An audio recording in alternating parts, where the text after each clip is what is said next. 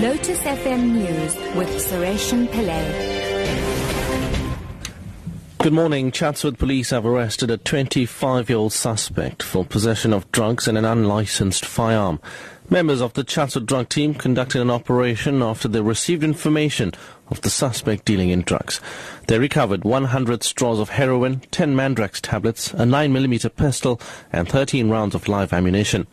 Police spokesperson Major Tulani Zwane says the recovered firearm will be sent for ballistic tests to check if it was used in any other crimes in the province. The suspect is expected to appear in the Chatsworth Magistrates Court.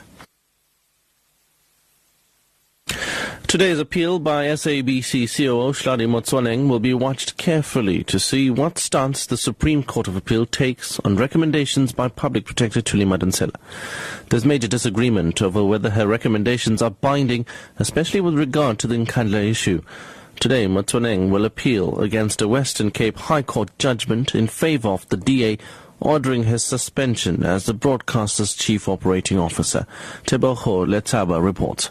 The appeal case is about Public Protector Thuli Madonsela's report When Governance and Ethics Fail.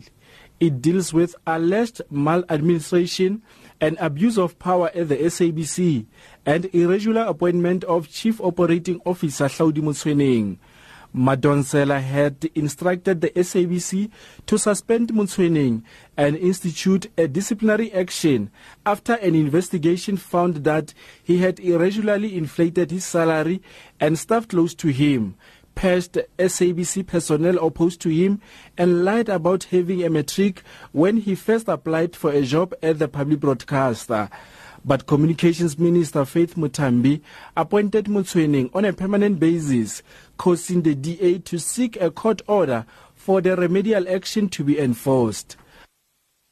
A West Africa expert at the Institute for Security Studies, David Zunumenu, says this week's coup in Burkina Faso was unjustified.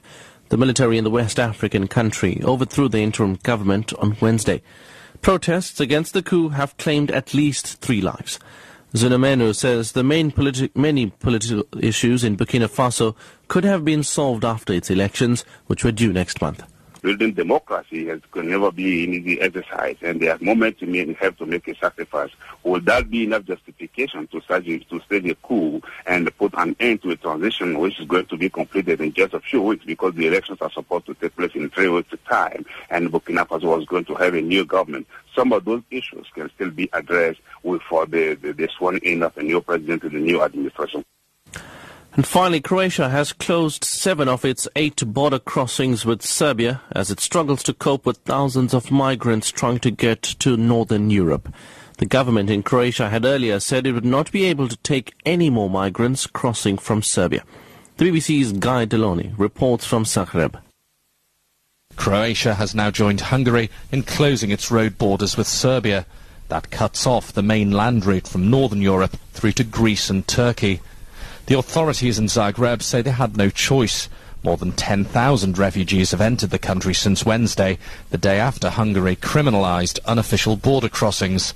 Croatia has attempted to take the newcomers to asylum centres, but the overwhelming numbers mean that many people have been left on the streets. In top story at 9 o'clock, Chatsworth police have arrested a 25-year-old suspect for possession of drugs and an unlicensed firearm. I'm Sureshan Pillay, back at 10.